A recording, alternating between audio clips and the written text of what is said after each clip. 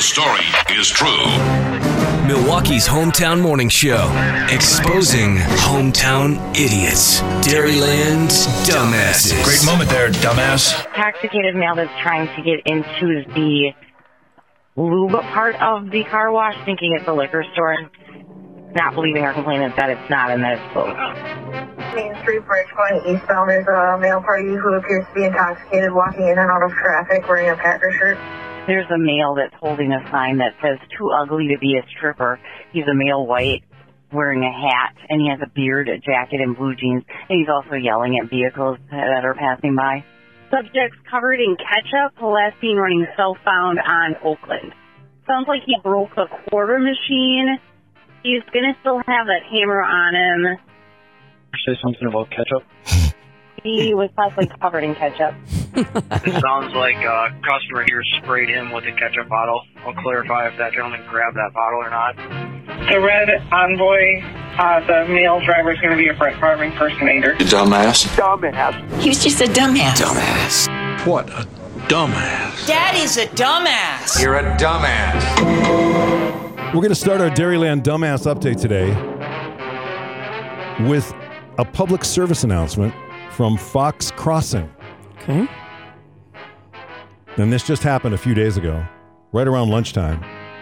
Elderly victim scammed out of over $14,000 in gift cards. Oh, no.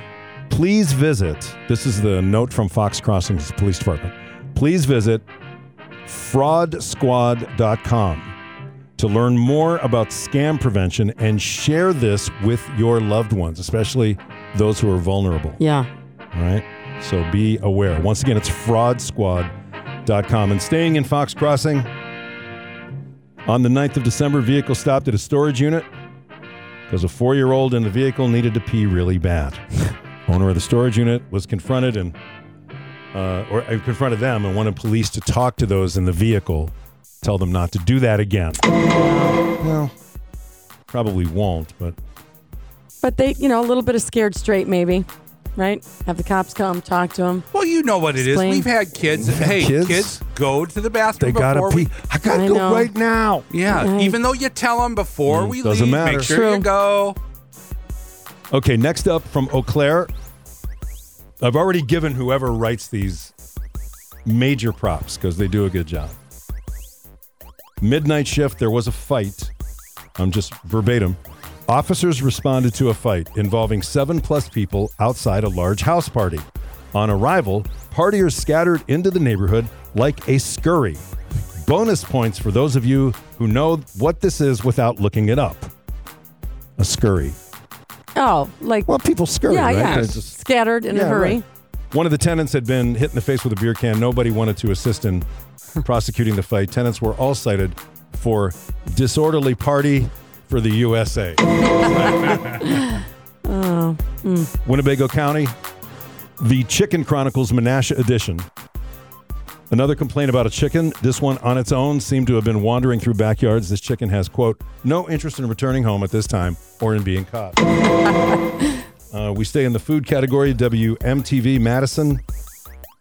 Traffic delays. This happened Sunday. I-90-94 in Juneau County. A sweet potato semi caught on fire. The entire semi was not made of sweet potatoes. Okay, it good. was simply carrying sweet Thank you potatoes. for clarifying that. But I bet you it smelled really good right I around bet. there. It did. I'm a fan of the sweet potato. I am too. Yeah, get some marshmallows. Or deep fry them. Little French fry, sweet potato French fry. Those are good too. All right, there's a picture with this one, so I'll have to describe a very average-looking person with glasses. She has done something naughty, not once, but over 10 times. No, over 25 times. They thought it was 10. She's filled up with gas and driven off. Oneida police called to the Oneida One Stop. They think this lady has ripped them off upwards of $900 worth of gasoline. Wow. How do you keep getting... Right, you just go in and just keep driving off and thinking nobody's going to get it. It's the glasses. She's trying to use it as a disguise. Oh, maybe. They won't recognize me. Right, if I take them off, I'll be someone else. And we've had a lot of laundromat issues in the past. For example, this is a one of those flashback moments. We go back to a previous dispatch call. Western Avenue in the basement. Management is saying the laundry machines are being broken into, and they also have a video of a female prostituting on the washing machines. Okay. This one is a laundromat in Walworth County. This was 14 hours ago. Quote, someone named Frank just called and reported his pants were stolen from the laundromat. What?